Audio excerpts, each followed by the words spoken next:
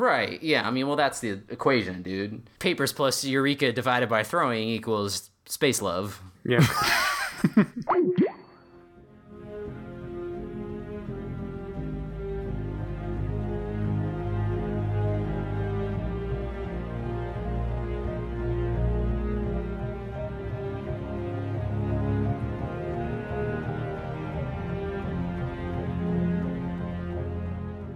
Hello everybody and welcome to the Spoiler Warning Podcast. This is review number 328 with a review of Interstellar. I'm Christopher Schnese.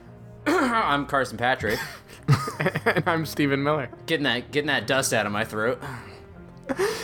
Oh, well. And if you're joining us for the first time, the Spoiler Warning Podcast is a weekly film review program. Each week in the show, we're going to dive in, debate, discuss, and argue over the latest film releases coming to a theater near you.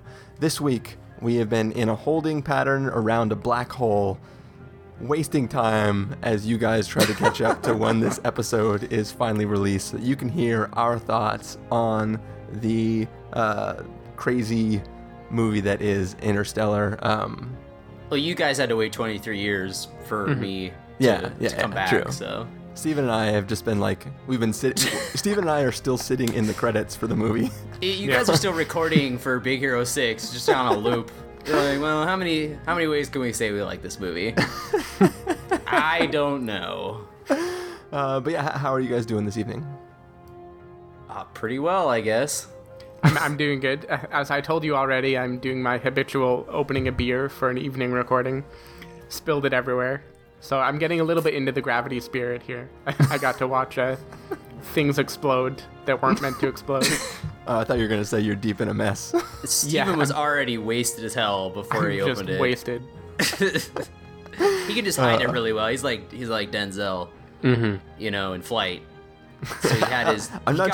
He got really wasted and then did a lot of coke, and now we don't know if he's drunk or not. I'm not sure at any point in the movie Flight that he was covering very well at all.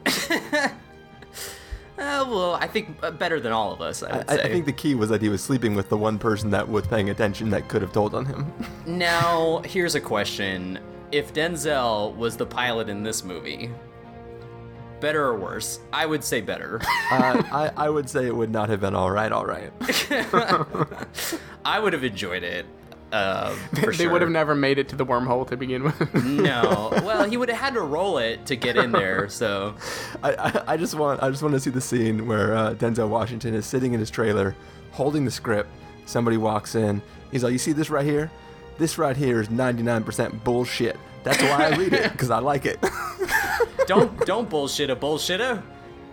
Yes. All I know is King Kong ain't got nothing on Gargantua. Totally, dude. He ain't got shit on Gargantua.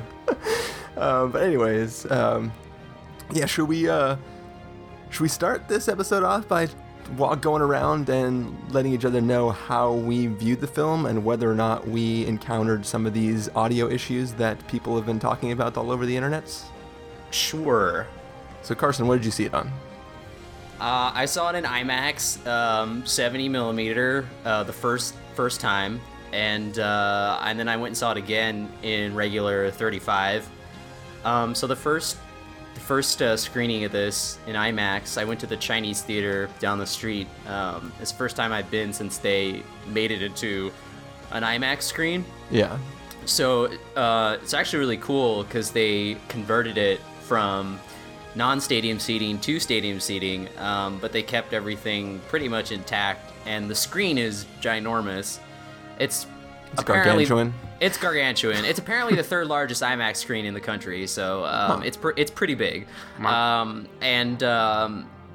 was funny because right before I went down there was an article on Slash Film talking about how it was mostly Jermaine talking about how he had seen it the night before at the Chinese IMAX, and there was major audio problems. So I was like, well, this is gonna be fun since I already bought my ticket and everything. There's no way to use gravity to go back in time. No, and, I can't prevent you from. No, I can't go back through the wormhole. But yeah, so there's definitely there were definitely some audio hiccups, but I didn't think it detracted from my experience. It just was so loud. The first scene, or the scene where they shoot off into space for the first time is so loud that I couldn't hear any of the dialogue. And there's just instances like that where it would just, everything would overpower it. And that may have been for better or for worse. I guess we'll find out. But yeah, definitely, there were definitely some audio things. And then when I saw it again in regular 35, it was still really loud, but I could hear the stuff that I missed. So that was good, I guess. But I mean, if you go to see it, you should absolutely see it in IMAX 70 millimeter, because that's the way it was meant to be seen. And it was weird because like the guy who comes out to introduce the movie is all like, "Oh, Christopher Nolan sat in this very theater from every vantage point to check the sound," and it was like, well, was he wearing earplugs? Like, I don't, like, what? Like, it's so weird. But he was just checking the sound. He wasn't going to do anything about the problems. Yeah. No, because I mean, he did say, and I think some of it is deliberate because, you know, Nolan likes to go for the realism, and he wanted it to have it be extra loud in certain scenes. But where I think it went wrong was that the audio was just, I don't know, like the levels or something was off, and it was skewing things. Because I asked Steven, and he said you didn't have a problem, Steven. So yeah, no. So I also saw it in 70 millimeter IMAX up here at the Metreon in San Francisco, and I mean, it was loud, like, for sure. This film was definitely mixed to be a very, very loud movie. Oftentimes, there are places where he has that, like, bass-heavy score in it that is meant to, like, literally rumble you in your seat. Oh, yeah, you can totally feel it. And you feel that for sure, but I never felt anything that felt unintentional. Like, I don't think I missed anything I was supposed to be able to catch in the movie. All right. I saw it. I did the reverse of Carson. I saw it in 35 millimeter first because that was the midnight showing that I could go to. And then afterwards, I wasn't cool enough like you guys. I didn't go see it in a 70 millimeter real IMAX. I just saw it in a LIMAX. I don't know that the digital IMAX was supposed to have, not supposed to, but I don't know if people were saying that it had the same issues, but there was definitely moments in the beginning, like, you know, the opening of this film with Matthew McConaughey just laying in bed and then getting up and coming down to have breakfast with his family. There was like just this single note that's being held out underneath that was rumbling my entire auditorium, and there was nothing fancy happening. Like, it was just a scene where, I mean, there's a quick moment right before he wakes up, but like basically it's just him having dinner with the family, and it's just this like sound that was ridiculous. And besides that, like, was there no center channel for you guys? Because I had no dialogue coming from the front of the theater. All the dialogue was coming from behind me the entire movie, and that really bothered me. That's weird. That's weird because Nolan said that he mixed the movie for the IMAX mix all in like the center because he thought, or at least for like the space sequences, because he had some, you know, kind of auteur reason for not using surround sound for the space sequences, because he thought it would be all coming from like one vacuum or something like that. And I think that may have been a contribution to why, like, you couldn't, like, the dialogue was being drowned out in certain sequences because, like, it was all coming out of like the front. Yeah. And that could have been a reason why, if you're not playing it at the correct levels or whatever. But no, I think that I don't think that was supposed to be the way. Yeah, I did not catch anything like that. No. I should mention the second time I watched it on a Baymax, so every explosion was replaced with a fa la la la la la. So that was kind of weird, but I figured that was intentional too. No, I think that might be my preferred way to see the movie. I mean, just watch it on if the theater's too cold, he just kind of swells up and warms up for you, and then I think it's a great time. It interrupted me every few minutes asking if I was satisfied, and I cannot tell you what I answered till we get into the review. Oh no! On a scale of 1 to 10, how much does this movie hurt you? All right. Well, anyways, now that we know about our experiences seeing it and whether or not we had audio issues, what do you say, guys? We take a listen to the trailer and then come back and give everybody what they're dying to know, what we thought of Christopher Nolan's Interstellar. We used to look up in the sky and wonder at our place in the stars. Now we just look down and worry about our place in the dirt.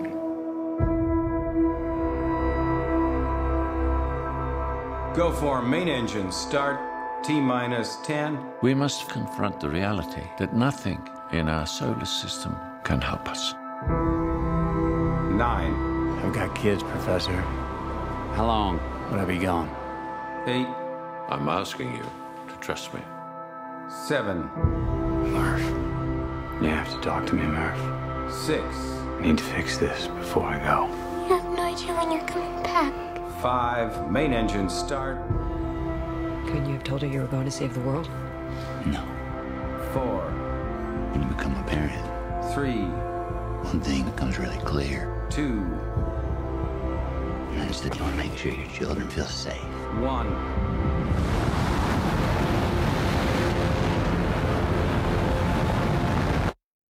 I'm coming back. When? I love you forever. Potentially habitable worlds right within our reach. Could save us from extinction. Here we go. You can't just think about your family. Now you have to think bigger than that. I am thinking about my family and millions of other families. Maybe we've spent too long trying to figure all this out with theory. Love is the one thing that transcends time and space. Do not go gentle into that good night. Old age should burn and rave at close of day. Rage, rage against the dying of the light. I'm ready to make it. Yes, you are.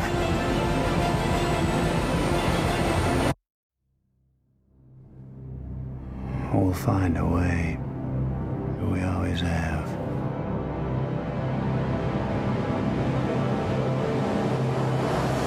All right, so you just listened to the trailer for Interstellar. Basically, all you really need to know is that, Earth's not doing so well. We're not running out of, flat screens or computers. We're running out of food. And, basically Earth is not going to be able to sustain us for very much longer. So we are sending expeditions off into the galaxy, trying to find a habitable place to live. And that is the basic setup for Interstellar. We are trying to go from being Earth-based to an interstellar civilization. So, Carson, what did you think of this film? Well, obviously, I was very excited to see this movie, like everybody else, I think. And because I have I'm a fan of Christopher Nolan. I have an immense love and appreciation for him because of all the things that he has done or does in his movies. And let's just be honest, he pays you to speak positively about his films. Yeah, I get a stipend, I get like a cut. But no, I was very excited to see it. I mean, purely for him alone, and obviously, once you see what he's trying to do a space movie, I mean, that's already awesome.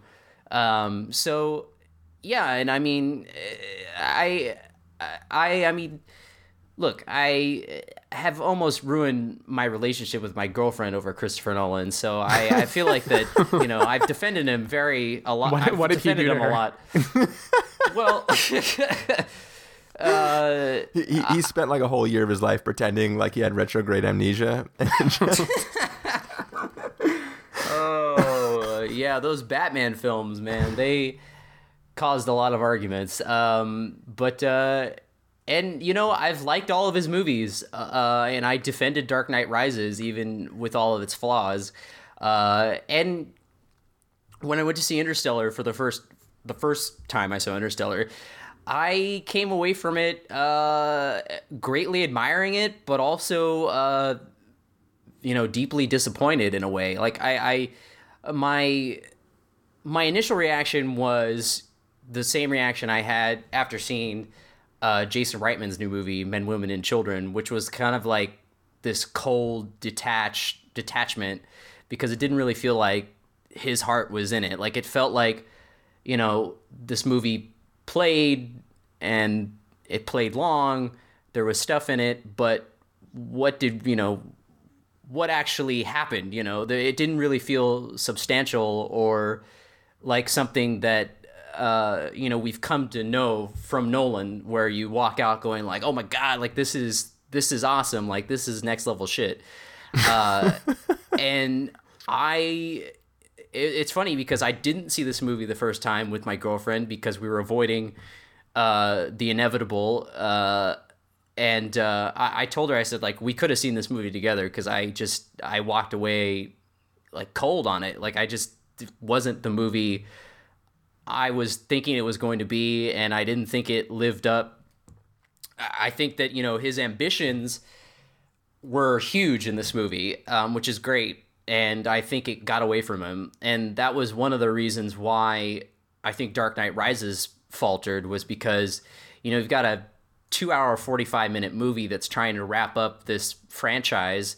And, it's also trying to just be, it's doing a lot of things. And, Nolan likes to overplot his movies. And it was almost like that film, the ambition was, you could see it slipping away there. But luckily, with its flaws, he was able to stick the landing. And that's why, I defend that movie. But here, we have a movie that's even longer.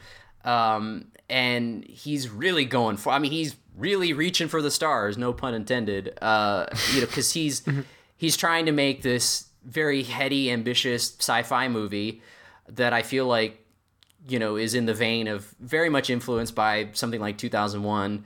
And also this very personal sort of sentimental film in the vein of something like vintage Spielberg and Close Encounters and E.T. and something like that.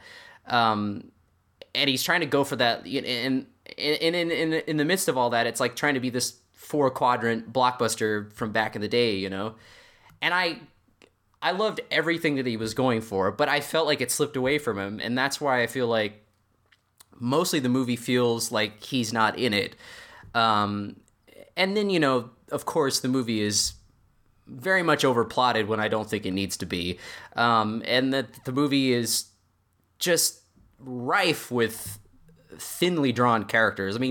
No character is really fleshed out in this movie. Matthew McConaughey, I guess you could argue his character is, but I feel like it's more because McConaughey, of what he added himself into the role.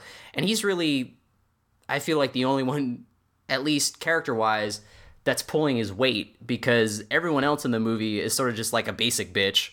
And it's just like I was joking with my brother that, like, Matthew McConaughey was basically just a glorified Uber driver for a bunch of basic bitches who were trying to save humanity. Like, it's like when Mike O'Kane is like, oh, this is this is all we've got. This is all that NASA's got. It's like, well, we're f***ed, man.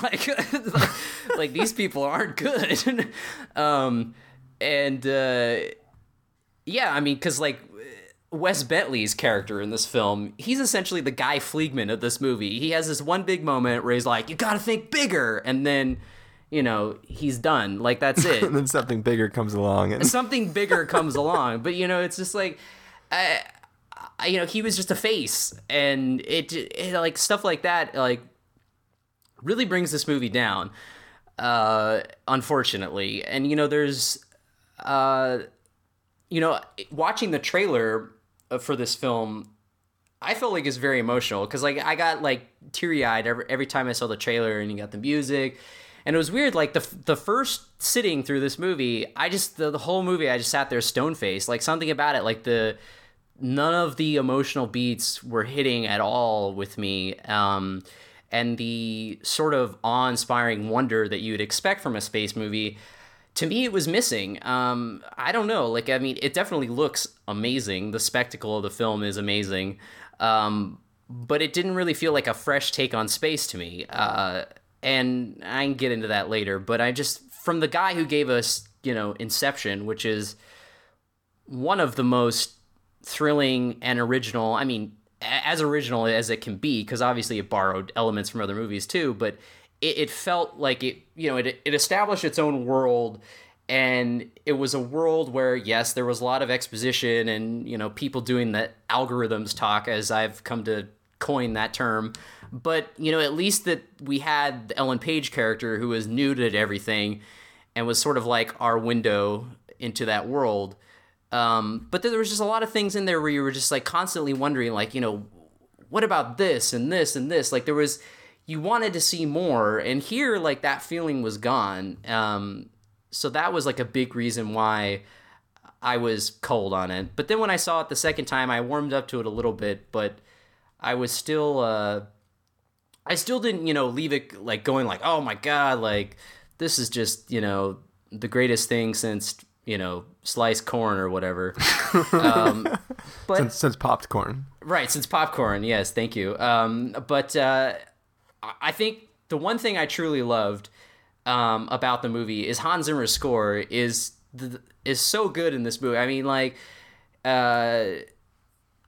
he sounded like he scored this movie in like a haunted medieval castle or something, just playing like the biggest church organ ever. It totally sounds like old school sci-fi film score. Like it sounds like Philip Glass. That's what it reminded me of. And sort of that like the kind of the old like Vangelis stuff from like Blade Runner almost. But like I don't like that. It's just so. I mean, you could put that score in front of anything and it would be epic. And that score was just really, I think, propelling the film, because I think if you take that away, this movie gets a lot more boring. But because I think the movie itself is a big reason why it's so watchable. And also the fact that, you know, the movie looks really fantastic. And this is a movie that I think other blockbusters should strive to look like, because like any of Nolan's films, he combines, you know, the practical with CG in the way that, you know, it was done when it was kind of first a new thing.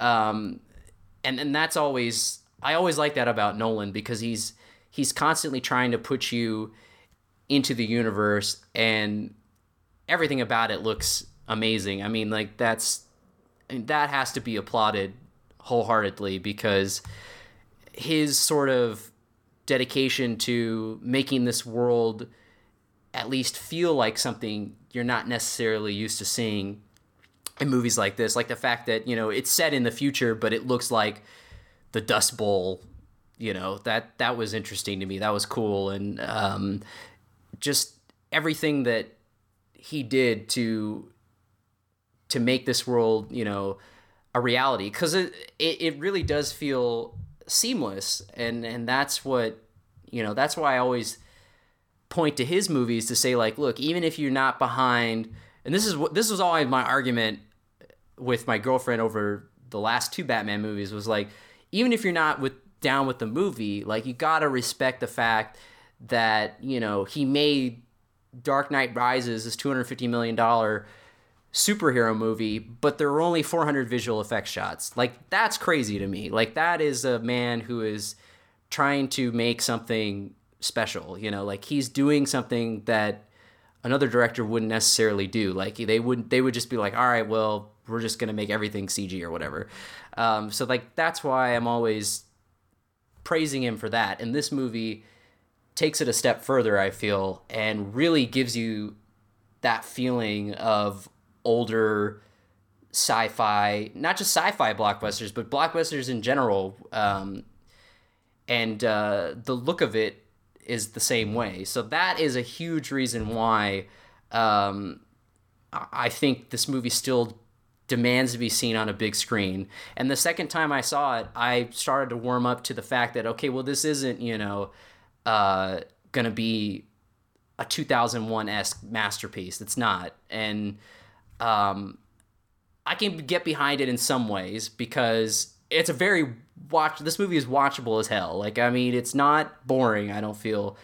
It's very watchable. In the same way that, like, Oblivion and Prometheus look amazing and they're watchable, but they all have really shitty scripts, you know? Yeah, like I think Oblivion and Prometheus are like perfect examples. Yeah, I mean, of even similar movies like you want to love because they're done so well. Yeah, and this is the same way. Like, I wanted to just, bow down to this movie, but I feel like the script is holding it back.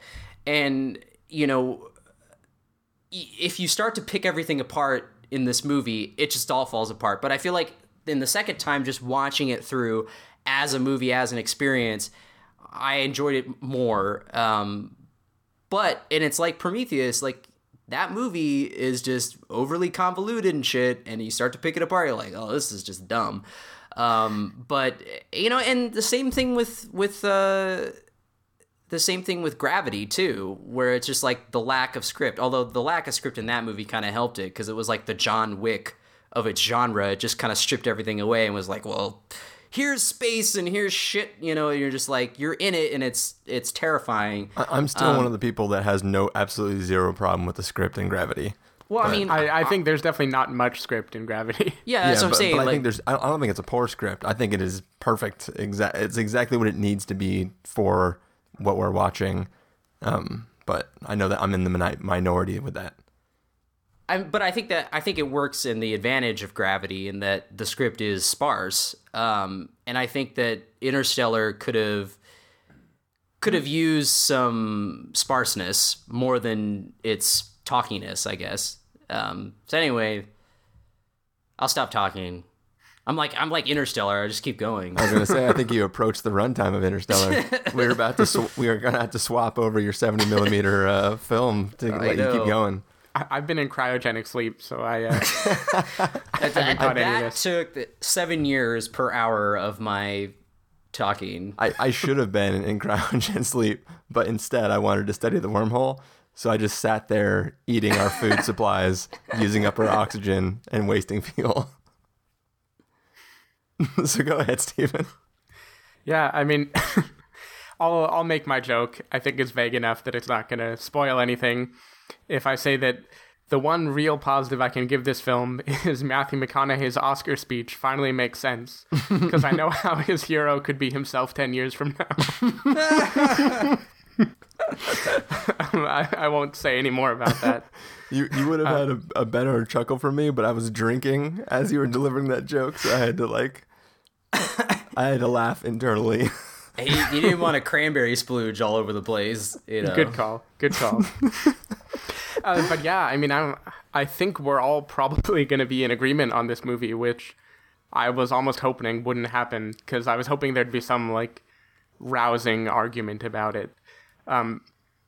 This is such a frustrating, kind of a mess of a movie, and I'm undoubtedly being hard on it because it's Christopher Nolan, and I know the potential, and I know like how good he can be and how high his aims are, that if this had just been like a random sci-fi to open up, not with all like the giant fanfare, not with the big name attached, just like, look, we have a space movie coming out, it's called Interstellar, I would have been pretty happy with it. Like, I probably would have looked at the visual elements and like the cool overarching plot, like, the Dust Bowl type future and the last ditch effort to find a habitable home, and I would have thought like, this is a cool movie. Like, the script needs work, but it's cool.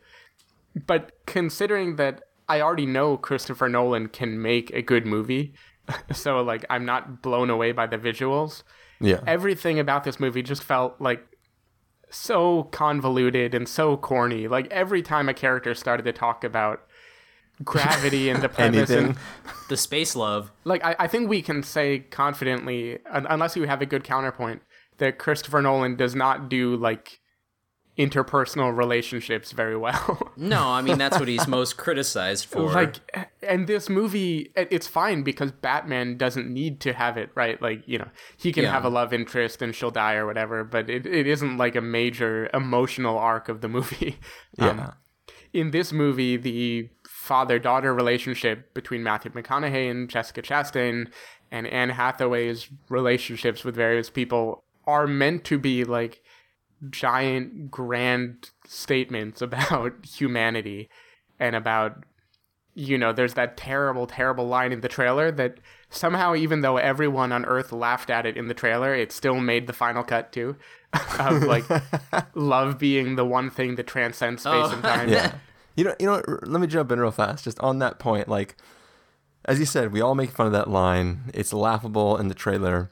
I think the most egregious thing about that line is at the point in the film where that happens, there has been nothing to warrant that being even said. Like, at that point in time, it's somebody saying like, well, I want to do this, and maybe love is reasons. Like, well, I mean, we didn't even know that. Well, it was hinted at briefly, but we barely didn't even know that Anne Hathaway has a love interest that may or may not be stranded on one of the planets. And it's just kind of, it just is thrown in as like a, well... It's completely thrown in, and it's all like to push this grand...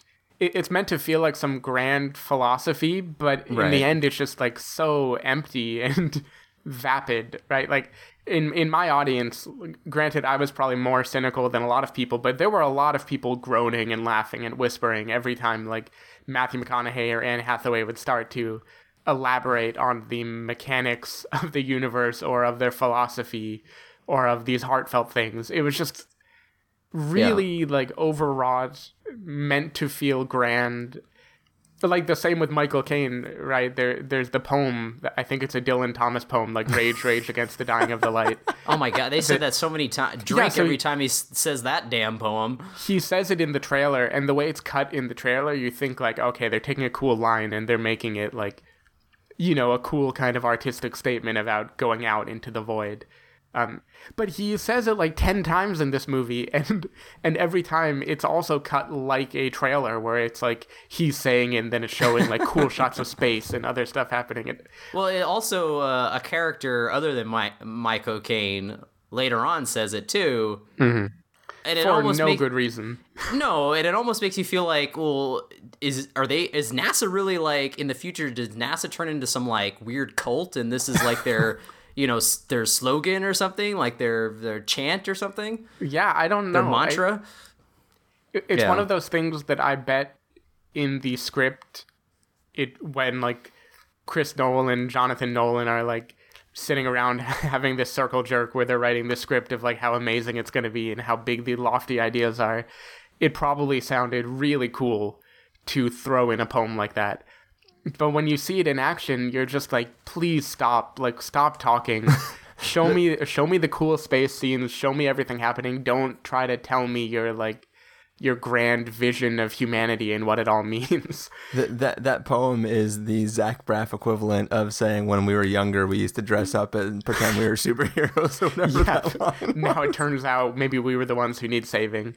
Yeah, pretty much. Yeah, I think Christopher Nolan is the one who needed saving from his own pretension in this movie. Yeah, I think the audience might be the one that needs saving. Yee! Oh, zing. And Rib shot. It's such a shame, like, the human elements, to say nothing of the final twists in this movie, which we're going to have a spoiler section to talk about. It's just that every time it tried to do something meaningful or a thing that's meant to elicit an emotion in the audience other than just general awe at the universe, it falters so heavily. And I can't imagine, I honestly can't imagine how this film has so much riding on it, like it's a big budget movie with a big name director, big actors, had to be screened in front of lots of people, like gotten tons of input, and no one told him like, hey, ease back on this cheesy stuff, like everyone is gonna laugh at it. Well, that's what happens when you have all the power in the world. Yeah, when people trust you to be an auteur so much that, you don't get criticism. But I think also though there's this fine line that where you can earn something. Like, for instance, Rian Johnson's Looper has some stuff in it that if you're not in the right mindset while you're watching the film, if you haven't been on board with it throughout the whole time, there's like a couple scenes towards the end of the film that if you are not buying into it 100%, it will just rip you out of the movie, and you'll probably walk out of that movie going like, what the hell did I just watch?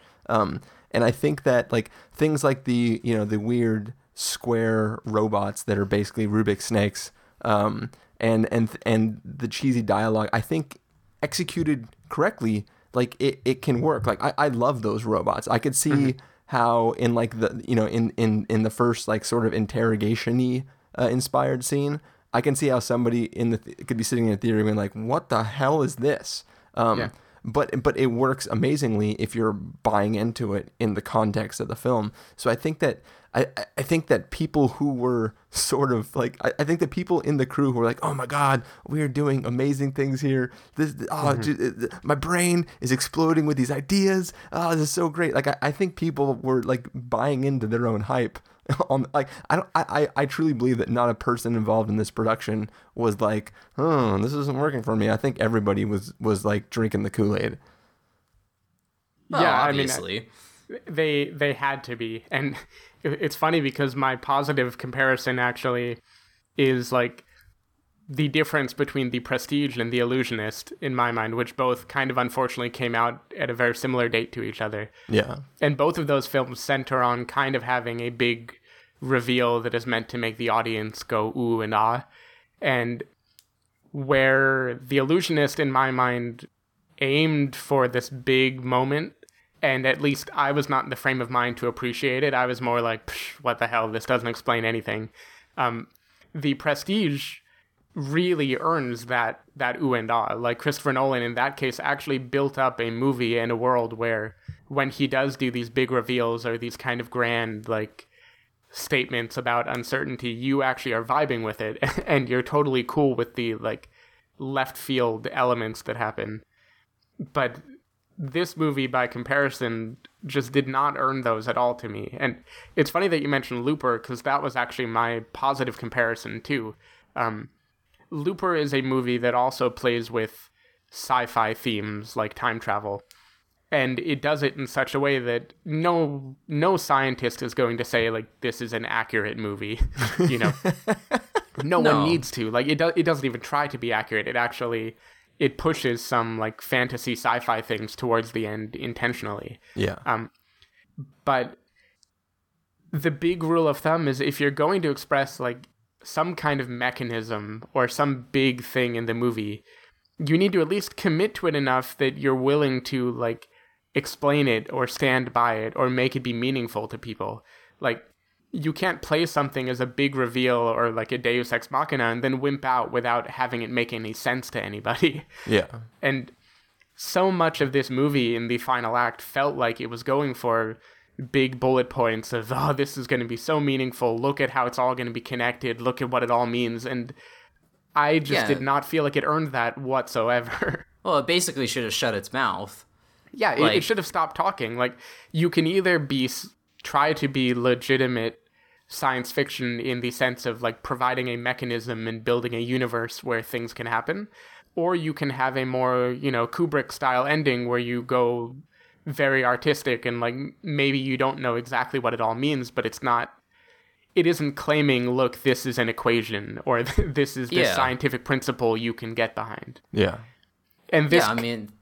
Oh, sorry, go ahead. No, I was just going to say this seemed like it tried to have it both ways. Like, it wanted that, like, art house 2001 ending type feeling of, oh my God, look at this imagery, look at all of mankind connected. And then it was just utter bullshit when Matthew McConaughey tries to say what is going on. Yeah. And it went on for so long. And when Matthew McConaughey is trying to say what's going on, he's extrapolating outside of the thing he's in to make assumptions about what's going on. Like, he is speaking from the standpoint of the writer of the film through a context that he could not possibly have as that character. It's like insulting. Yeah, he's basically Christopher Nolan explaining to everyone why this makes sense and why you should be moved by it. Yeah, like, well, I mean, yeah. Oh, no, I was just going to say that I read a review, and I can't remember who said it, but they basically said, if you didn't like the ending of 2001, like if you're the kind of person who wanted every detail of that scene explained to you down to the thread count in the bed, in the mattress, in the sheets, then you're going to love Interstellar, which I thought was interesting because that is essentially what happens at the end of this movie. Yeah, he tries to be artistic in a way that, you know, no one can consider science. Like, it isn't that different from what Contact did either, but Contact managed to make it compelling. Like, Contact has moments of, like, beautiful imagery and much more fantasy than strict sci-fi. And it totally works in my mind because it's trying to counterpoint, like, the scientific, rational feeling versus the experiential nature of the main character. And in this movie, it's like everything is portrayed as being rational and humanistic. It's like supposed to be a triumph of the human spirit. And then it's just it's stupid. Like, I can't call it anything else. I thought it was stupid. My girlfriend thought it was stupid. The people around us were kind of groaning at it. Like, it was a big miscalculation, I thought. Yeah. Yeah. Well, I mean, also Contact has I feel like has a lot of heart in it. Mm-hmm. And that this movie was weirdly lacking. Like, I remember seeing it the first time, and when they first shoot off into space, I was like, it felt so quick. Like, I was just like, whoa, like, we're already in space. Like, this seems like I wanted more time on Earth, you know, to develop McConaughey's relationship with his family. Mm-hmm. And also, I don't know this could just be me being, you know, dumb or whatever, but I thought it would have been cool to at least, like, have, like, it just felt like it needed something else. Like, I don't know, like, and I'm sure, like, you know, in other blockbusters, you know, we always get like the training montages and stuff like that of people going in the simulator, but the astronauts in this movie are such basic bitches that Michael Caine is just like, well, they already failed the simulator, and it's like, oh, so we already saw them being trained by Stanley Tucci or whoever, and they all failed, so that's why McConaughey is here. Well, you didn't say they failed. You just said that they'd never actually flown an actual craft, so... No, mm-hmm. There was a line where he said they failed the simulation. Yeah, they failed. Yeah. No, there was, Chris dude. did see it twice, and I didn't, so I maybe... but Carson did too. I did, yeah. I'm pretty sure the only thing is these guys have never made it out of the simulator. Okay, yeah. Maybe that was it. Because he says... I interpreted that as them failing. Well, to me, I didn't, because Matthew McConaughey has the line like, "You don't need me. I've never made it out of the stratosphere," and then Michael Caine counters that with, "Well, they've never made it out of the simulator," i.e., like, they may have done this a million times, but they can't respond to the actual strains that, you know, any sort of flying of a craft. You know, the physics don't work in the simulator. No, but I just interpreted that as them failing. Like, they need to call in Clint Eastwood and Tommy Lee Jones and all his old buddies to show them how it's done. Yeah, I mean, regardless of which it is, I definitely agree that given you have an almost 3-hour runtime for a movie, you could have let it build up a little more, you know, like emphasize the Earth part so the magic of leaving and going to this distant galaxy feels more agoraphobic, kind of. Like, you could build up that feeling, and part of that would be showing him resisting his calling at first, showing a little bit of the training, at least motivating that he is good. But not even the training. I mean, I just said that as something that you usually see in movies like that. But I mean, just more of like the interaction with his family and stuff. Because once we cut back to adult Murph, Jessica Chastain, and Casey Affleck, like, I feel like they're barely in it. Like, I feel like, you know, why hire such good actors if they're not going to do anything? I mean, Casey Affleck literally, why was he in? Why would you cast him in this movie? Like, Carson, if Chris Nolan called you up and was like, Carson Patrick, I want you to be in my movie, you'd be like, dude, friggin', I'm there. Dude, he's like, is my brother's best friend in this movie? Awesome. Dude, I totally get that. I mean, no one's gonna say no to that. It's like JGL and Lincoln. It's like, why was JGL and, you know, why would you cast him in that movie? Well, I mean, if Steven Spielberg calls you up and says, look, Daniel Day-Lewis wants you to play his son, it's like, well, yes, I'm going to do it. Is my role small? Yeah, and it's not, you know, I should have, you know what I mean? Like, it feels like a waste, but of course they're going to do it. And I don't know, Casey Affleck was in a different movie, in my opinion. He was in some, like, hardcore domestic drama, some, like, Steinbeck-esque movie where he's just, like, beating his kids with a domestic abuser beard and growing corn. Which am I the only one that like fit at all actually to me. thought, like, I was totally fine with his plot. I mean, this is a man who from a young age was told that he has to be like this great farmer. His dad is basically taken away from him and sent off into, you know, other galaxies, and he's left to care for his family, to run the farm, and to do the only thing that you can do to keep the planet going, which is plant and grow corn. And there's people, there's forces trying to drive him away from being a farmer and manning up and being the owner of this house and being there with what his father did, what his grandpa did, and all this stuff. And people are constantly trying to get in his face and go like, no, you have to leave everything you've ever known. You have to leave the one thing that was left to you by a father that left and flew off in the galaxy and left you alone to care for this family. And like, I thought that all that stuff was great. Really, No, I mean, it didn't click with me at all. Yeah, I agree with Steven. I think it should have been a little more fleshed out, but Well, there's no time to. I'm not saying it was perfectly fleshed out. I'm saying that like I think the back on Earth stuff is the best part about this movie. well, okay, yeah. Well, I'm just saying that the adult counterparts were the actors' talents weren't exactly utilized because their parts were pretty small. But yeah, I mean, but hey, look, you know, like you said, if Christopher Nolan calls you up, of course you're going to be in it. I mean, like the guy who's the principal is the dude from Rise of the Apes and Jack Reacher. Like of course he's going to be in that one scene. You know, it's like, why not? But someone like Casey, I feel like those two roles felt like they should have been bigger or just at least more significant. I don't know. I mean, I think it gets back to the overall feeling that I had, which I think everyone shared, which is that this movie is too overplotted, sort of. Yeah. And that means even if those scenes on Earth could have been great, I wasn't vibing on them very much. Because in my mind, this movie was the primary strength were the visuals and not any of the plot that it was going for. So I was much happier to see, you know, Matthew McConaughey on a giant planet with big waves and shit than I was with Jessica Chastain following in his footsteps and all this kind of sentimental crap back on Earth. But I totally get that could have been the best part.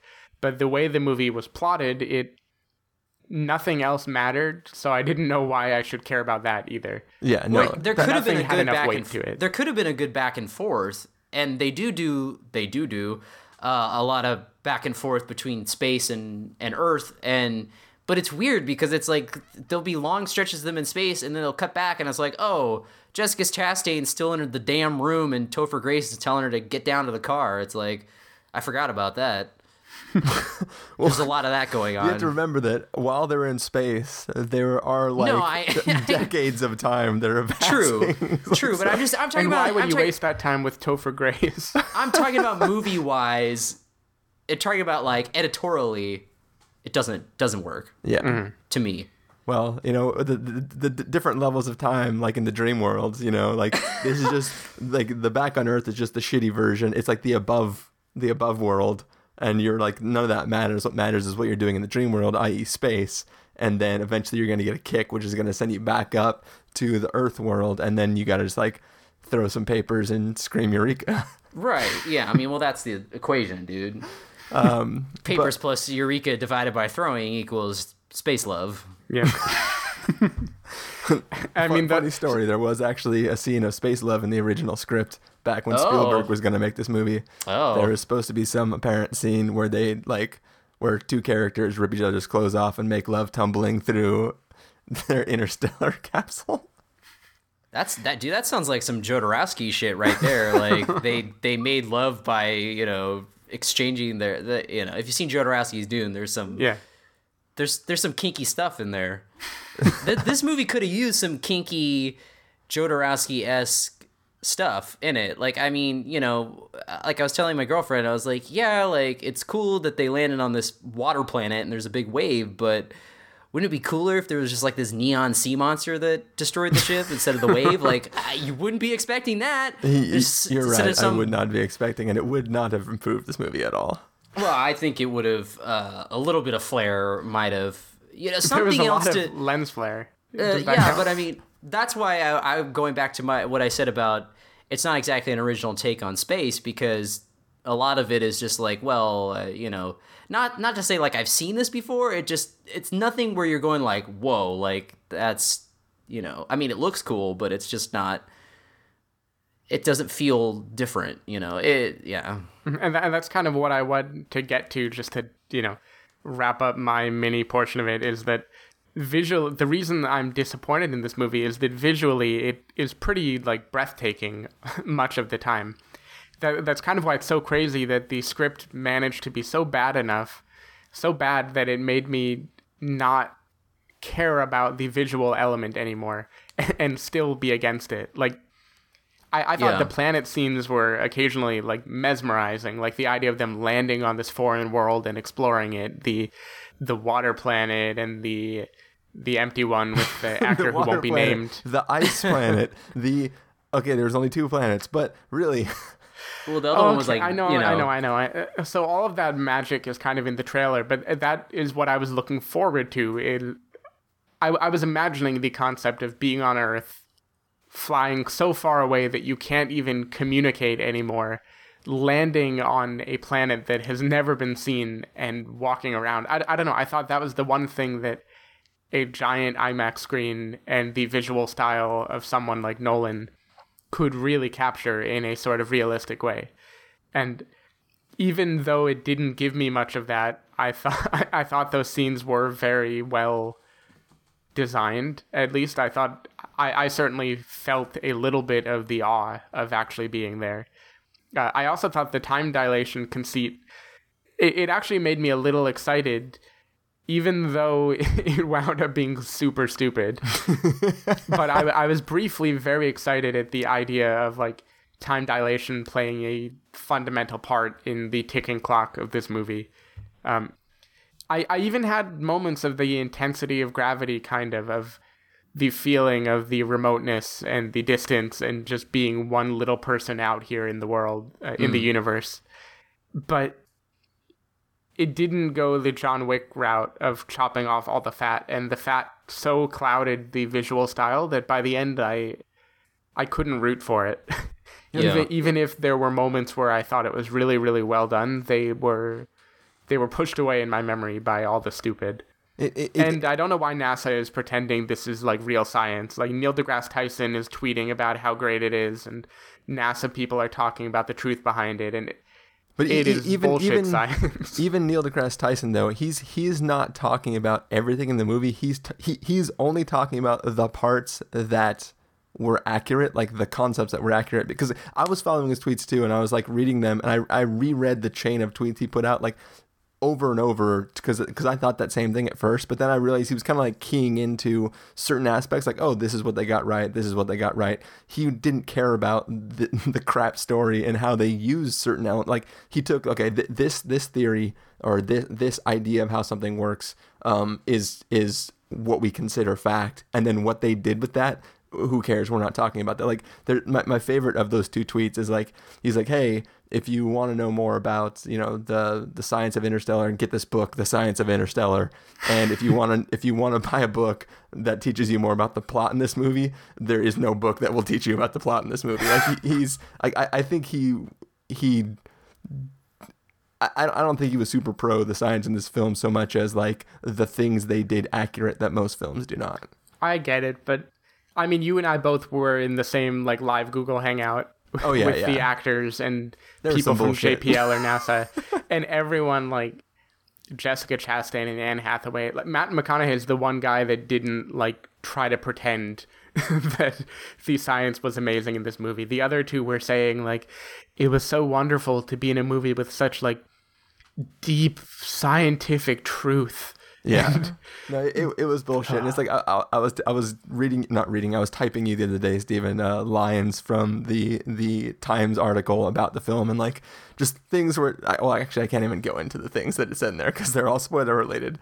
We'll just say that, like, Nolan and his brother took some little bits of information about how we understand certain phenomenon in the galaxy work and just extrapolated all this stuff that makes absolutely zero sense out of those principles, and was like, no, yeah, so there's this stuff that escapes from blah, blah, blah, blah, blah, and that equals this, right? And then nervous scientists are just like, You said this will help us get funding, right? Yeah, sure. That works. Yeah. Bookshelf, whatever. It's pretty bad. But anyway, Chris, I think you've been voicing your opinion, but let's make it clear. Yeah, we're running pretty long. So like Inception is like my favorite movie of all time. Okay. I think it's fantastic. I think it's awesome. I love the way Nolan took these things that we have, like the way we experience dreams and seemingly like a different time span than what normal reality is, like how we can dream a whole week worth of time, but when we wake up, it's only been like a split second or whatever. Things where like we've all had that sensation where we're like jolted awake from a dream in the sensation of falling. And like the way he works that into a story, the way he extrapolates what little we know as human beings about the way dreams work and invents this whole universe and this system of rules and this really interesting story and like all these cool things. Like I just love that movie, and I was extremely excited for Interstellar. I honestly didn't know a lot about it because the trailers were actually, even though I know Carson was avoiding the trailers, but like I was watching them because I was like, I want to know more about this movie. And like even the trailers are super vague. Wait to see it. Well, even the trailers are super vague. They were like really well done trailers. They, they communicate a little bit of emotion and then not a lot about the story other than the fact that like people are getting on a ship and flying and stuff. Earth is in bad luck. So I was really excited for it. And I know they were doing the early release on like, projection film, blah, blah, blah, blah, blah. So I was like, I'm not going to be able to see it till Thursday. So I was like, I was fine with it. And I was sitting there like Monday night. And then people started like, other podcasters and people in the business started tweeting about like sitting down for our things of Interstellar. I was like, no, damn it. I can't have people watching this. I can't. And like I immediately went online, bought my ticket. It was like, screw it. I'm going to the midnight showing the following night. And, I knew going in that this probably wasn't going to live up to the expectations I had for it. But I was still ready to be on board, be excited, watch the film, and I really hated this film. It's disappointing. Yes, it's disappointing, but it's also aggravating the problems with the film. I think the setup for this universe that Nolan's created, like this idea of the state in which the world is, the fact that like, being a smart scientist-y type person isn't valuable to the world anymore because of the condition we've been left in. Really, everybody just needs to be farmers and produce food so that we can continue to survive. Like, I like that world. There's a great scene where Matthew McConaughey has to go into like a parent-teacher conference because his daughter brought in a science textbook that teaches some stuff that the world believes to be false information now, even though like, we all know that this information is real. Like those aspects of the film are really interesting. I love the setup for this film. I think it starts to go downhill super quickly as soon as they leave Earth and start flying into the rest of the film. And it feels like everything is a series of set pieces that aren't really necessary to the story. And we've got some criticism about our podcast that we think we're really funny and we like to joke about stuff. And this film feels like the narrative equivalent to like the spoiler warning. Of the spoiler warning. Yes, exactly. Like it feels like just watching it, it feels like oh, these guys think they're really freaking smart, or like, and it's like I hesitate to use the term dumb or stupid, but it's aggravating and it's kind of insulting the level to which it feels lazy, but it feels lazy in a way to where it feels like everybody involved thinks they're doing a great job, but I think they're drinking their own Kool-Aid so much that they stopped trying to make a really deep and impactful story. And I don't know, there's so many things that I can't really get into without being super spoilery, where it's just like there's decisions characters make that don't make sense, entire motivations for characters you meet in the middle of the film that the trajectory of their arc doesn't even have to go that way at all. There's like it's insane, like how some of this stuff happens in this film, and it's I don't know, it's one of those things where it's like it's disappointing to an aggravating level, because I can see how it could have been really, really awesome. There are genuine things that I like, story elements that I like, but at the same time, it feels like we're taking a bunch of things that have existed before, and then we're trying to like throw this M. Night Shyamalan-y kind of existence into the story in a way that is, I don't know why. And then, as we talked about with Matthew McConaughey saying things towards the end of the film where he's explaining what has been happening from a viewpoint outside of what his character has knowledge of, and stuff like that. It's just, you can't sucker me into feeling like you did something amazing if your story hasn't supported that arc up until that moment. Like it's like I saw somebody tweeted today that like in their podcast they linked to an image that is like an infographic of the time in the timelines of Interstellar. And I've seen people do infographics of the timelines of Inception, and that illustration has meaning to it. Like, you can look at that, watch the movie, and use that to better understand the movie. You can like, oh yeah, this is the part. Oh yeah. Like there's no need for having an infographic about the timeline in this film, because there's nothing.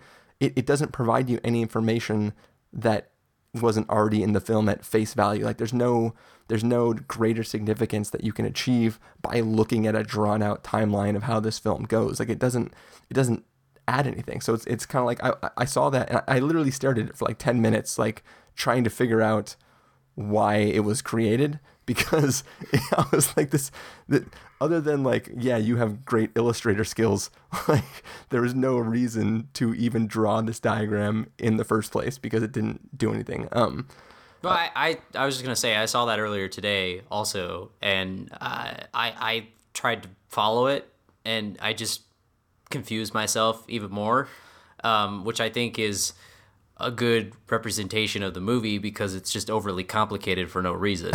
and it's funny because you mentioned that you really, really love Inception, and I also really, really loved Inception. Like, I haven't seen it in a while, but you can see even in Inception, like, it walks this line where if it had tipped just a little bit more into its own like self-satisfaction with how complicated it was, it could have crumbled, right? Like, yeah. I can imagine watching Inception cynically or not vibing on it and being like, oh, come on, you think you're so effing clever, don't you know? And I didn't watch it that way because I was vibing on it. And a lot of people do watch it that way. I mean, the detractors of it, I guess. Yeah, and I dragged a buddy to the film, and that's how he responded to it. Yeah, like, oh, dreams are taken so seriously. I mean, and I understand that now, because this is the movie that pushes him past that line. Like, it feels like someone who, he did Inception, he did Memento. He's decided now that every movie he does must blow your mind somehow. And so he took a plot which is meant to be grand and adventurous, doesn't need to blow your mind, right? Like, it can expand your mind in the way you think it will. But instead, he decided he had to add this like mind-bending twist. And I felt like everyone who has railed against Inception. Yeah. But here's a question, because I don't even know if really the twisty plot of this movie is almost a problem. I wonder if it's the emotional side of it, because Nolan has said that, he went back into the script to add more human element to it. And, he gets criticized a lot for not having a human element to his movies a lot of the times. But I feel like in something like Inception, it sort of worked in its favor, that it's this everyone's kind of cold and sleek, but they're not, they kind of just do their shit and get it done. Even the romance is like some idealized thing. It isn't a thing you feel. There's not really any kind of there's some flirting, but it's not anything that's, it's all just sort of, the world is, he views this world this way, and that's he We're sticks still with talking it. about Inception, right? Right. Yeah, well, so like in Inception, there is a huge romantically inspired moment that takes place before the movie starts. No, exactly. And all the other characters are aware of it and are walking on eggshells, on thin ice, around and tiptoeing around this subject matter the entire film. So it's like, even though the film doesn't necessarily spend 90% of its runtime focusing on that, it's always there. And by the time you learn about what that is, you've already known it's there the entire time. So it feels like while the characters may be cold and while the scenario surrounding what's going on might be a little bit cold, like you still feel the presence of those inciting events throughout the course of the film. But I think what you feel, it seemed more to me like the beginning of Gone Girl almost, where you have this hyper stylized memory of a person and very broadly painted feelings, but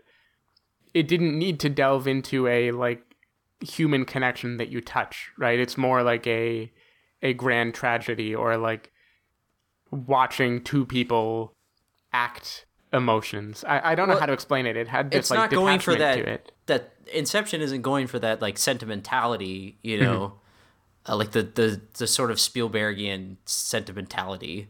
Yeah, which I think is.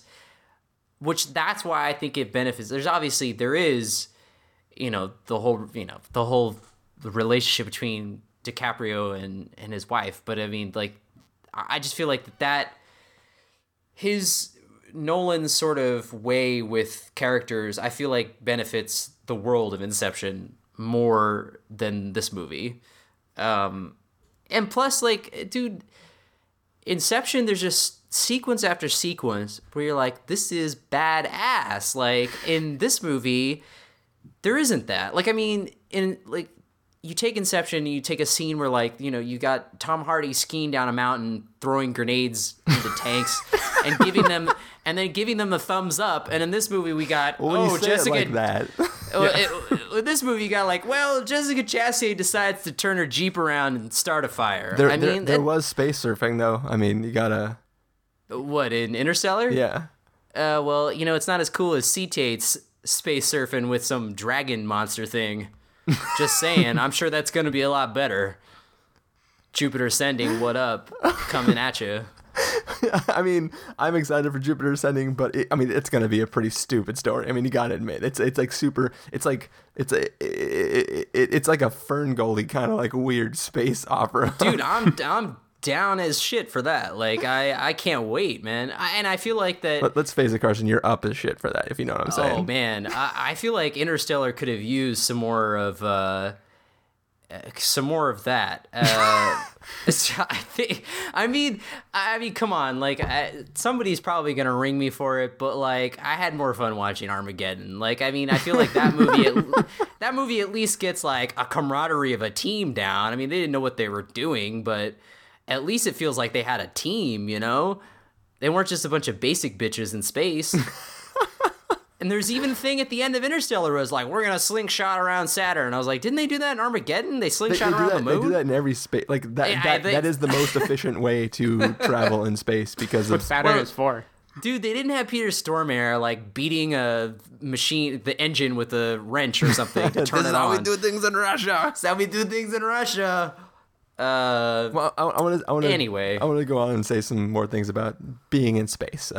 So I do really enjoy space films, and part of the reason, and this is all going to be, this is somewhat counterpoint to something, Steven, you said earlier, but like one of the things I love about space films is the same thing I love about underwater films. Like they're just the nature of the hostile environment and the aloneness and the idea that like, yeah, there is this wall that separates you from nothingness, and if something goes wrong, there's no rescue from it. Like that's it. Like one of the most frightening things about space is not that there's going to be some space monster or that some person is going to be a threat to you. It's that the space itself is a threat. Like best case scenario if something goes wrong, you suffocate to death. Like that's the best case. Like, so for me, like you said, Stephen, that at moments you did feel like the sense of aloneness and all that kind of jazz. Like, I never felt that space was an enemy in this film. Like there was never really a point. Like it's all about this other stuff. And like the big scariness is, will we accomplish a goal soon enough that everybody on Earth will still be alive? Like, that is the big threat or not, that's basically the thing that everybody's worried about, is that, like, we can go out, do our thing, come back, and everybody will be able to survive. Like, that's the thing. It's never really about this crew. Will they be able to survive the elements? Like, there's never scenes where, like, people, like, there's a great scene in Sunshine where people are sitting in a room doing math to figure out if they have enough supplies and oxygen to keep the current crew members alive and complete the mission. Like, that is a thing that, like, in a real space scenario, like, that's something that you are worried about. Like, because, you know, basically, when you go on a space mission, like, one of the reasons why it's so difficult is because you have to bring all your food, all your fuel, all your oxygen, everything you need to get to your destination and possibly back, or get to your destination and set up camp. All of that has to be brought with you. And all of that equals weight, equals, like, you know, the more crap you load on the ship, the more fuel you got to bring. The fuel itself weighs, like, stuff. Like, there's a bunch of math about calculating how can we get these people to a destination. And this film, like, you get scenes where, like, characters are like, well, that took longer than we expected, now we have less fuel than we did before. But there's never, like, a sense of, like, besides, like, one scene where Anne Hathaway is saying, like, well, if you chose the wrong thing, then you're gonna have to worry about if we have enough fuel to choose the other thing. Like, that's really the only time that you really get a sense of there being a threat of the mission ending simply because there isn't enough, like, time for the people on the ship. Like, no, but I don't know about that. There's no stakes in the movie, is essentially. No, but there's a pivotal scene with an actor who won't be named, where the whole point of this and the resolution is whether they will be able to return or whether they'll be stuck.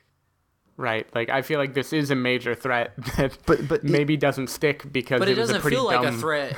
It doesn't feel like a threat because that threat you can kind of see coming, and it just doesn't... It all factors into what Chris is saying, where it's just like, none of it felt like it had any weight or stakes to it. Yeah, but that threat still becomes because of a person. Like mm-hmm. an event, a person becomes the event, as opposed to just, like, the thing. Like they're, like, going back to Sunshine again, which is a movie that I deeply, deeply love. That, like, every scene is like, okay, well, it's been an hour. Let's recalculate to make sure we can still complete the mission. Like, an hour later, oh shoot, we should crunch these numbers again. Like, I think we're still on track. Like, it's all about, like, everything in Sunshine is about, like, the likelihood that the mission can't succeed no matter what, and comparing their current trajectories in the story and in actual space, and trying to figure out whether everything is still going as needed. In this, it feels like, yeah, we're just gonna swing around here and go over here, and oh, well, you know, if we try to make it down to the planet's surface because of time delineation and all that kind of jazz, like, blah, blah, blah, blah. Oh, well, what if we just, like, arc around the side and we're going to use more fuel, but it's not going to matter because who knows how much fuel we have. It's not a number that we've actually thrown out in this film. And it just feels like, everything just feels like it's all pseudo attempting to be, I don't know, it just, like, yeah. No, I feel you. It doesn't raise the stakes. It doesn't give you enough weight in them. I still think space isn't the enemy in this movie, but space is the conclusion that you don't want to hit, right? Like, people are the enemy. But yeah. I still feel like it draws out the vastness of space. Like, it has shots of there's one in particular around Saturn where it has a shot of the ship orbiting the ring of Saturn.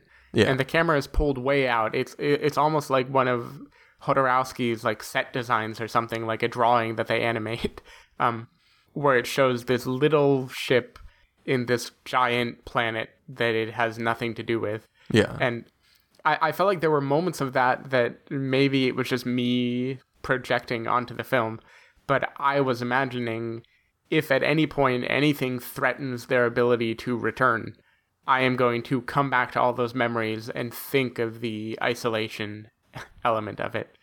Yeah, and I definitely it's always there in the background, but it's not the primary force. Mm-hmm. You know what I mean? Like, and that, love is the primary force. Exactly. Gravity the second, and then space. Power of love, dude. Yeah, I don't know. There's just something about it, and there's also there's this weird thing too. Like, so all films involving space travel incorporate, like, you know, hypersleep or frozen suspended animation kind of stuff. In this film, it's kind of used as this like safety net. So worst case scenario, if space does become the threat, just hop in your hypersleep chamber and flip on the beacon, and sure, you might not wake up for 1,000 years, but it'll be okay because you're not dying horribly. You're just going to sleep, and you can still wake up, and it won't matter. Like, there's this weird sense to, I don't know, it's something about the little sleep devices that they had kind of lessened the fear for me in a way.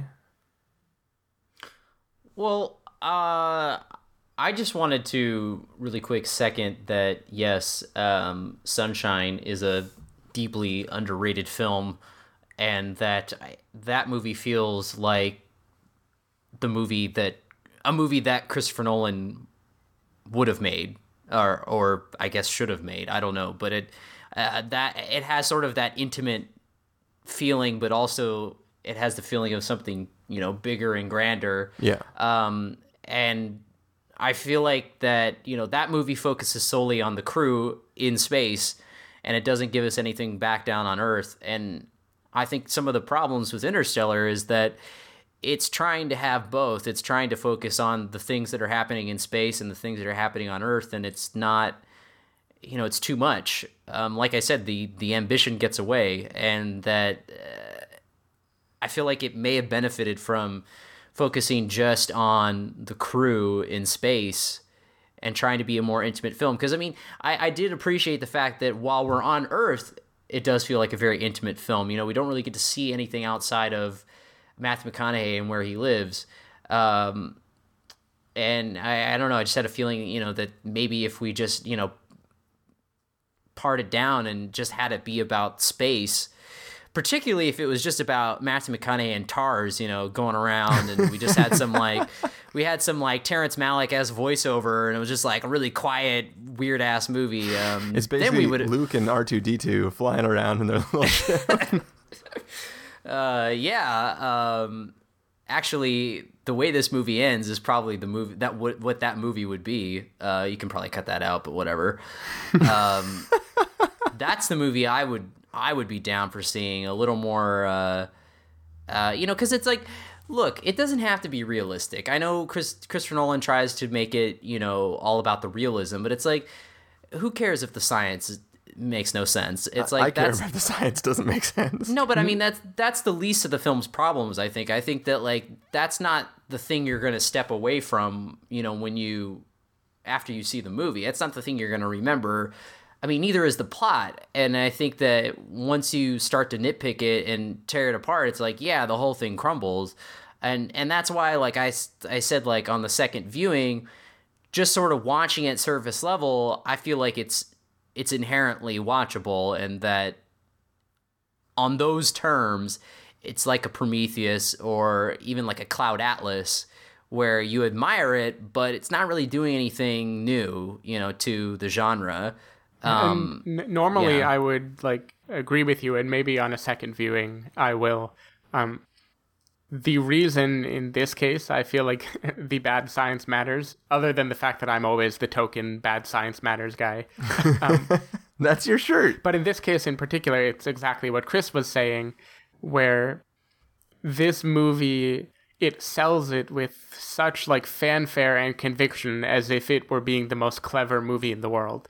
And when you see someone like stroking their own ego and then striking out so badly with it, it's harder to forgive it than it would be if you did watch it through the lens of like, this is going to be a mindless but cool experience. No, that I mean that's true. Yeah, because I feel like if you like, I feel like Oblivion is essentially the same way, but it's a movie that's, you know, I recommended more because of the fact that, you know, Tom Cruise, the visuals are holding that together. And it's almost like, well, if someone like Joseph Kosinski had directed Interstellar, we'd probably be sitting here going like, oh, you know, it's great. You should see it because of, you know, mostly because of the technical issues. But like you said, since it's Christopher Nolan, you're grading it on a higher scale. Even with Oblivion, like I've watched Oblivion since. I've watched it with other people. I genuinely like Oblivion, and I think that Oblivion's biggest flaws are just being derivative of a lot of different things. Like there's nothing there's nothing really bad in Oblivion's story. Like it's a fine, succinct little interesting story. It just feels like it's borrowing from a lot of stuff, and you just but it's the weakest element of the movie. But all you have to do is make the argument that it's homaging things, and that sort of criticism slowly goes away if you choose to squint a little bit and kind of like cock your head to the side. But I think that this film, that you know, its similarities to other films in the sci-fi genre aren't its problem. It's just a bad movie. I mean, the script definitely is its downfall, and especially when this year when we got something like Edge of Tomorrow, which was a very sort of took heady concepts and sort of not diluted them, but sort of packaged them in this like very fun, accessible, but also smart way. I mean, that's the movie that I feel like it should have been, you know, like it should have been more like that. And I feel like that, you know, even if you're going to make the movie, try and make it as realistic as possible, like go that route. That's totally fine, but commit to it. Like, I mean, but and that's the thing too with Edge of Tomorrow, like the big key here too is that like, you know, bad science matters, but in Edge of Tomorrow, the story isn't about why the time travel mechanic works. It's simply about what you would do in a scenario in which you keep repeating this battle over and over and over. And it's really just like, sure, there's a second where you go like, okay, so killing an alien and having the blood spill on you makes you time travel over and over and over uncontrollably. That sounds cool. Once you get past that, all you need is kill. You just like, I want to see Tom Cruise like blowing shit up and being crazy. Because that movie, in a different way, like had the human element, like not necessarily in a sentimental sense, but in like it is about a character that you want to watch and root for. Yeah. And all of the time travel is just the conceit to make it happen, like Bill Murray in Groundhog Day, right? Like I could not care less that the mechanics of Groundhog Day have no rationale. Yeah, right. Because that's not the point. You just want to see what's going to happen next. And I think if they give a rationale when you never asked or wanted to see what was going to happen. Yeah. And I think if the human element had been greater in Interstellar, I don't think it would have been as big of a problem. Yeah, and if the plot of Interstellar was this satellite falls from the sky and it's just a button, and when NASA presses the button, they appear on another planet, and they're like, wow, this planet is a lot like Earth. We should bring everybody else here, and they push the button and go back to Earth. Get everybody in a big pile and push the button and appear on the new planet again. Like, you wouldn't necessarily go, well, how does that button work? You just be like, oh, weird, somebody placed a button that does magic stuff. Like, but having characters explain how like subspace works and how pressing the button is like folding time and space together in a thing and pushing a pen through it. Like, there's just, I don't know, No, I mean, it's the algorithm syndrome. It's like Captain America Winter Soldier. It's like, it's boring. Wait, you're saying like Hydra did it? Yeah, it was all Hydra's fault. But I mean, it's boring. Like, I don't want to hear characters talk about stuff that, you know, is just like, math, as our friend Mr. Tucci would say. But here's the thing is, like, I loved the exposition in Inception. Like, yeah, but I liked it too, but I'm saying I feel like it works there because since it's the world is new to Ellen Page's character, so it's our window in. It's not like, I feel like the people and the characters in Interstellar feel like they should be a little more prepared. Like they wouldn't, have to necessarily spell it all out to each other. Yeah. which is, and as I'm saying, like, if the characters have been stronger in this movie, I feel like at least I know I would have been less harsh, because it's like nobody remembers plots in movies. That's like the least thing you remember. You remember like the feeling you had when you watched it, and the characters and the certain scenes and images and actions, and when your movie doesn't have that and you're just focusing on plot, then it's just like, well, of course it's going to falter. And that's what I feel like in this movie. What they needed to do is Matthew McConaughey had to be the his name just fell out of my head. He had to be like the John Cusack character, and he basically gets on board the ship with Murph as the Earth is being destroyed, and he is accidentally thrust onto that ship, and he is actually just a space limo driver, and his daughter is just a daughter. So the daughter is like, why is things happening? And then people have to explain to her in childlike logic why things are happening, and then it would all make sense. True. It would also make a lot more sense why he would be an Uber driver. Exactly.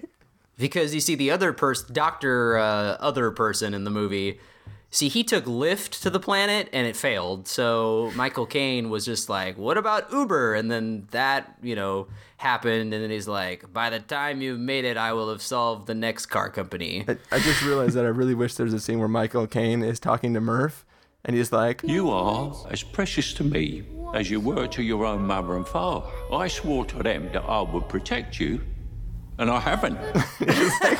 Has anyone made a joke like a Lexus commercial like dialogue where Matthew McConaughey's driving the spaceship? Oh man, that'd be great. See, that's in the movie where him and Tars are just roaming around. He's just like, I've been flying an Endurance since before it was cool. And it would be cool because, since Nicholas Winding Refn directed those Lincoln ads, he could direct the movie. That would be badass. I'd watch that movie. I'm sure you would. Nicholas Winding Refn made a space movie. I think we're approaching Nolan's Law now, which is the law that says that every Christopher Nolan movie we're going to have like a 2-hour episode. Pretty much. Well, we've crossed over the event horizon of an episode. We can't escape it now. Yeah. It's going to go on forever until it eats itself and then gets ejected as Hawking's radiation. Event Horizon is a movie I like better too. So speaking of laws, would you like to hear a joke about Murph that is computer science related or that is celebrity related, or both? Both. All right.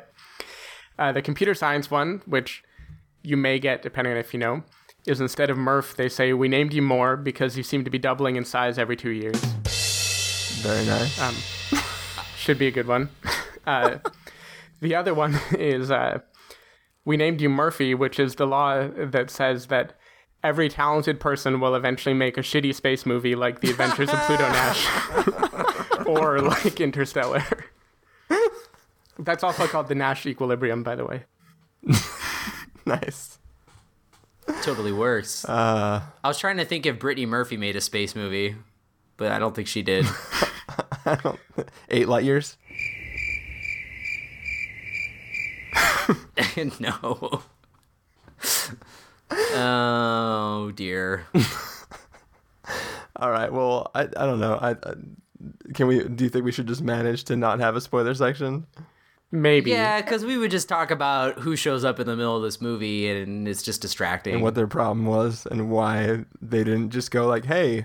I can't. Yeah, I mean, because it was distracting. Yeah, almost as distracting as Anne Hathaway as a scientist. What's wrong with Anne Hathaway as a scientist? I didn't believe her. I'm sorry. Just because you only think of her as a cat burglar. No, it's just that like her whole like space love, monologue is just that was bad. That was cringeworthy. Here's the thing too: is we're living. The characters are living in a world in which like there's not like she doesn't have to be that great of a scientist. She just has to be the daughter of a scientist, and she has grown up around science and she's willing to hop on a ship that might never come home. Like that's the extent to which this program is evolved. Like Earth has reached a state where like we don't have our pick of the litter. People aren't fighting to be astronauts. Like there isn't like, oh, let's just like dip our hand into the sea of people who would love to be astronauts. It's like, well, we got these people. Hey, I have a daughter. She could learn science. Like, yeah. Plus, well, go ahead. I mean, I don't think Anne Hathaway is a bad actor. I don't know. Something about it the first time around, I just wasn't on board with it. But I was gonna ask you, not to extend it any longer, but like, since you saw it a second time, like, did you have the same feeling or the second time around, or did you sort of warm up to some of it at least? The second time I felt that like I bought more into the ambition of what Nolan was going for. Yeah. And I walked out of the theater less angry. And I just sat back and tried to enjoy some of the emotional beats, and because I felt like I enjoyed like the certain sequences, like the sequence where he's trying to redock while Endurance is spinning. Like, I think that's a great sequence. Yeah. And it's scored phenomenally, and I thought that it, seeing that again was really cool. Like, some of the sequences played a little better, but I mean, but didn't they feel I still just walked out cold. Didn't you feel like Gravity did it better? And I know that you can't really blame that because the scale at which movies like this are made, it probably wasn't derivative of Gravity. But I felt like I was watching something and I was just thinking of how much more I liked it a year ago when I watched the same thing. Yeah. Well, I felt Gravity had a better wow factor for sure, but I feel like if Gravity had the technical aspects of Interstellar, it would have been because I like the look of this better than Gravity, because I feel like even though Gravity looked amazing, in a couple years time down the road it's not going to look that amazing anymore, and I feel like Interstellar will still look the same. It has like a more timeless feel. So, well, I think it has a more oldie look to it. It just looks right. It looks old, like it has a classical look to it. Yeah, but I mean, just it's not as like clean and digital looking as like Gravity is a very crisp, like it looks like it was made in the future. Interstellar looks like it could have been made like several years ago. Yeah, well, I mean, it was made in 2013, and Interstellar looks like a movie that was made, 10, 15 years ago, before that. And I'm just saying that is the reason why I feel like 20 years down the line, Interstellar will still hold up and Gravity won't, because the technology will have changed. Well, Gravity is always pulling things down, so it's not going to be holding anything up. That's just my opinion. I mean, that's why you look back on films like Jurassic Park and you're just like, it still looks good, is because it's not overrun with CGI. Yeah. But that's why, in that movie, evolution is a force instead of love. True, yeah.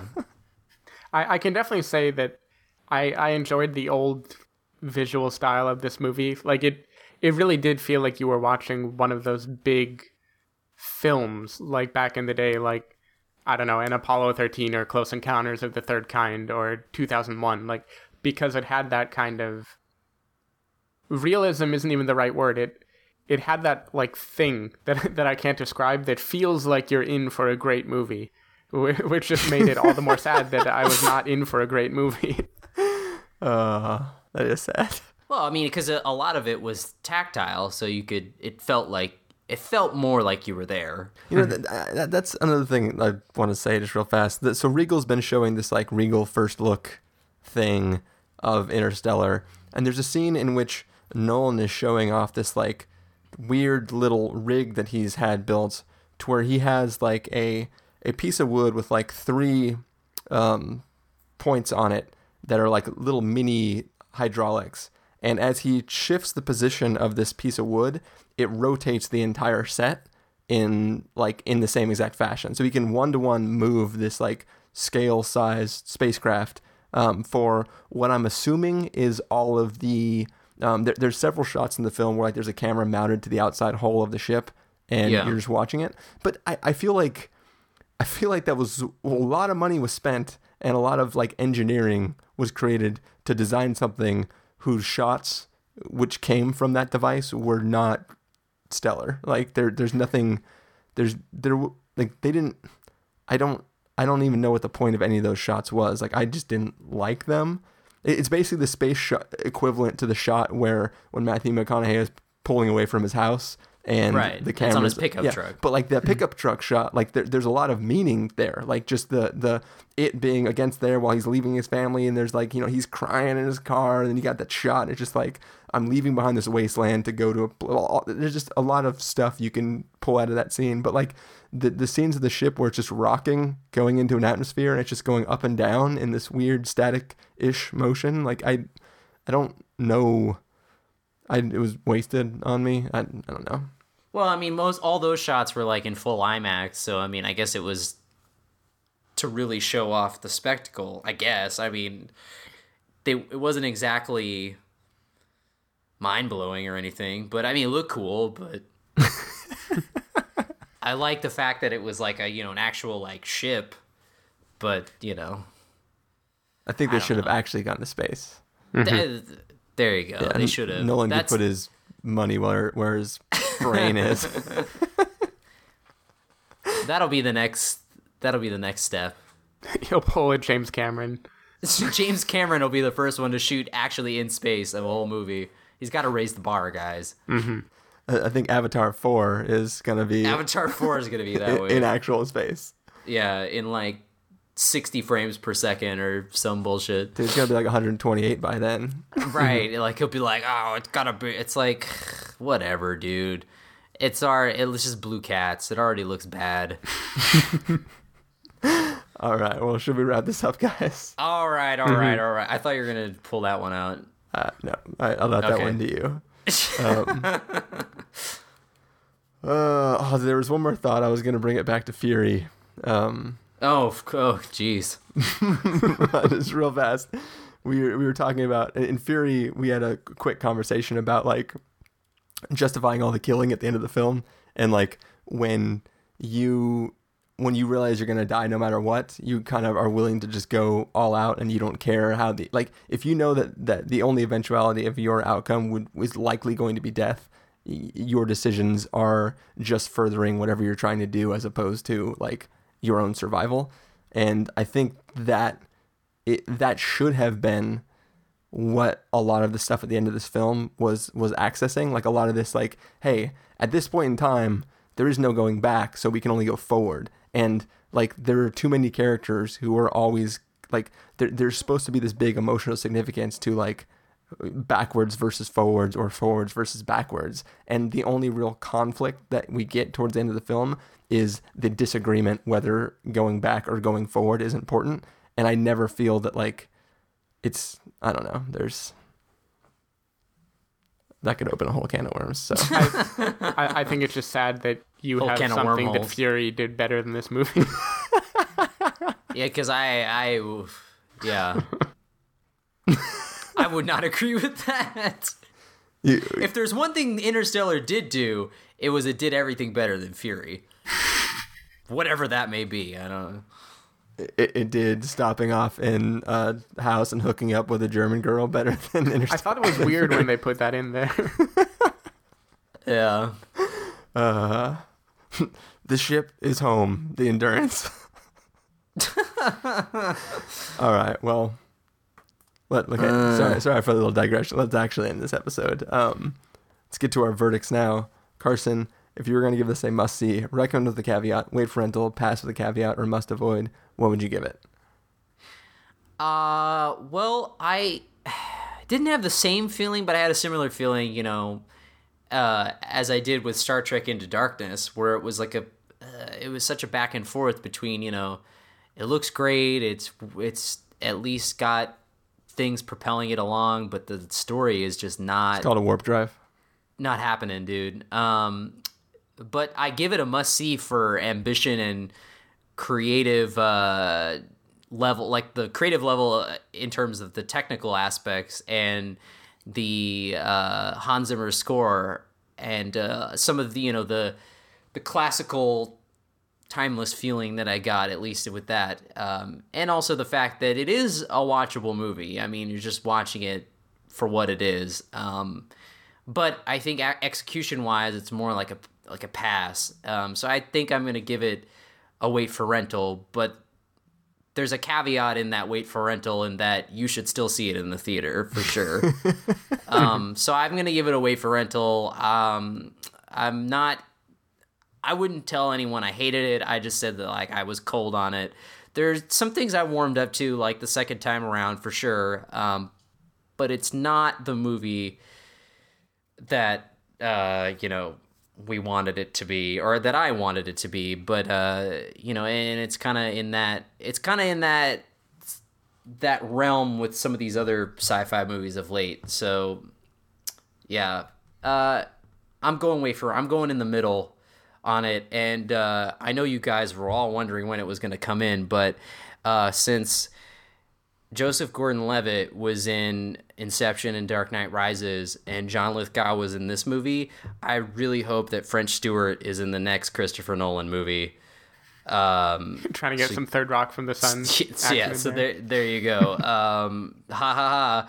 But I really do hope that as much as he's getting to make these big movies the way he wants to do them, I hope that at some point he goes back to doing like a smaller film like The Prestige or Memento, just to change it up. So maybe he will, hopefully. I would like to see that too, because I don't want his legacy to be films like this. No, because I'm like, and like I said, the more he reaches for the stars, I feel like the more it gets away from him. If he just scales everything back to how he started, I feel like they need to bring it back a little, take it back to the roots. Kind of like how after Spider-Man 3, Sam Raimi's like, I'm going back to the roots. I'm making Drag Me to Hell, and that was the best thing he could have done. And I feel like, in this instance, no Spider-Man 3, but I feel like it'd be cool if he's just like, I'm going to make another, Memento level movie. Yes. Female version called Mementa. Perfect. Okay. More creative than this movie. It's just about Carrie Ann Moss's character.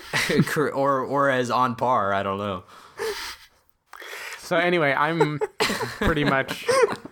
almost the exact same boat as Carson. My highs aren't quite as high for this film. Like, I would say on technical merit, if you were watching a movie only for that, I could understand having the must-see sensation. Like, this is a big movie. It's easily one of the biggest feeling movies that I've watched this year.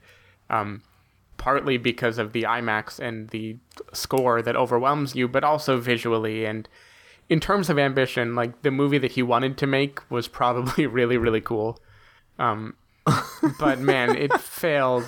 It failed so hard in other ways. The plot, if not must avoid, then the plot is at least a very low pass with a caveat. It just really had these big moments that it just completely faltered in a way where I can't imagine leaving the theater with anything but a bad taste in my mouth. So I've got to give it a pass. No. Either a strong pass with a caveat or a very, very low wait for rental. Mainly because this is a very big movie that is worth seeing for no other reason than to have seen it and to have an opinion on it. Because I think it is going to inform what Nolan does from now on. And it is a big event. And it's a big event that faltered a lot. But it's still probably worth seeing. So I'm going wait for rental in the end. And you should see it in theaters, because I can't imagine it playing well on any other medium. Yeah.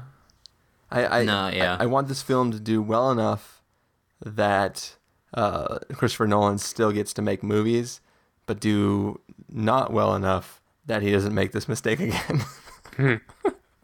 I think when this film was in conception, I think that it was staring up and wondering about its place in the stars. But unfortunately, when it got released, it just was sitting there worrying about its place in the dirt. Down in the dirt. Down in the mud. Mud. But yeah, I mean, this is my moment to bring up Steven's line of this shows us why our rating system is broken. Because I do think there's aspects of this that you should go see this movie. But I really did not like it in a way that hurts me to say. So, yeah, I mean, quality, this is like, we're talking past territory right here. But like, if everyone in the world told me it was terrible before it came out, nobody could have stopped me from saying it. Like, I wanted to see it. I saw it again. I had told a buddy that I was going to go see it with him. And even though I like really disliked it, I had no problem seeing it again because it is watchable. It's a watchable movie. It's just an aggravating movie at times. And I think once you've had I think the second viewing is much better than the first, simply because like you don't care about all that stuff anymore because you've already got it out of your system. You're like, no, I get it. This stuff is really aggravating, but now I can just watch it and try to enjoy little parts. Well, because you know what's coming. You're not like, oh, yeah. Yeah. It's like you're watching it in a 3-dimensional theater inside of a 5-dimensional experience of watching the movie. Sure. Or something like that. So something like that. Yeah. The algorithms, came together. Yeah. So I mean, I guess do what you guys are doing, like wait for rental official rating, but like see it in the theater, but just don't place any hope of it being an amazing film. So this is gonna be a really long parenthesis when you post this. The landing page. No, I'll just put a fake math from the board of Michael Caine as like the ratings. I hope my rating is Papers plus Eureka divided by throwing equals Space Love, because that is how you solve it. Yes, but with all like quantum mechanics equations, you have to have like gravity on both sides of the equation, so it cancels itself out. Well, I hope in Jupiter Ascending, CT's just like, I solved it by popping and locking, and then that's it. That's how it's done, son. He's just like, I see a lot of lawbreakers out there. Well, that was McConaughey's line, but whatever. Or like they're trying to reconcile gravity against quantum mechanics, and CTH just hops up on a chalkboard and goes, one particle of unobtainium has a nuclear reaction with a flux capacitor. Carry the two, changing its atomic isotoner into a radioactive spider. You, science. And Yeah. And then dude. I like, good. When Christopher Nolan was like, I thought we had Cate Blanchett. Or I thought I had Cate Blanchett when I made this movie. Not anymore. I'm just glad they finally made a Space Ghost movie.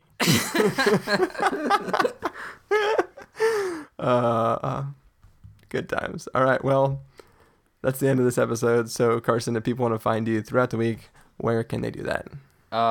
You can find me at practicalcandy.wordpress.com. Steven? You can find me at twitter.com/sdavidmiller, or to find links to this podcast, sdavidmiller.com. You can find me over at ChristopherInRealLife.com or twitter.com/ChristopherIRL. You can find the podcast over at thespoilerwarning.com, where you can get a bunch of the back episodes of the show. If you want to know when the episodes go live, you can follow us at twitter.com/spoilerwarning or like us at facebook.com/thespoilerwarning. If you want to get a hold of us directly, you can send an email to fans@thespoilerwarning.com. You can use the contact form on our website, or you can leave us a voicemail at 760-575-4TSW. That's 760-575-4879. And I'm still disappointed that nobody left us that review that we asked for on iTunes in whatever other review that we did. Was that our John Wick review? I think it was the John Wick review. Okay. Oh, John Wick, yeah. Yeah, somebody owes us a what was it? 2 in the head, 1 in the chest, 2 in the chest, 1 in the head. They two owe us some in sort the of head, review. 1 in the chest, I think. Yes. But no, I mean, in general, you guys should, even if you don't like us, but you still listen, you should give us an honest Just comment. send us hate on mail. iTunes. Yeah, I would take, Yeah. well, I don't want hate mail, but I would take constructive criticism mail. Yeah, from somebody other than my girlfriend, please. Yes, yes. Somebody out there, let us know that you're listening, because in space, no one can hear you stream. I guess, yeah. I was almost as good as Christopher Nolan.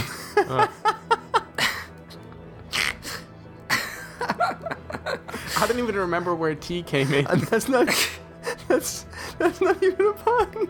Because, Steven, you said gravity, or Mike's Hard Gravity That's or what I something. said. Yeah. All and then right. Steven said gravity bag. So Yes. I had to throw in the, yeah. So I guess we're all in the Really, gravity party now. Because I was really stretching for it. Kind of like how Is the tea fur because he didn't throw away the tea bag afterwards and it's growing some penicillin on it now? I think so, yeah. I think we've reached a singularity and we can no longer escape this review. So thank you guys for listening. If you're still with us, and we will see you next week with a review of something. good ending.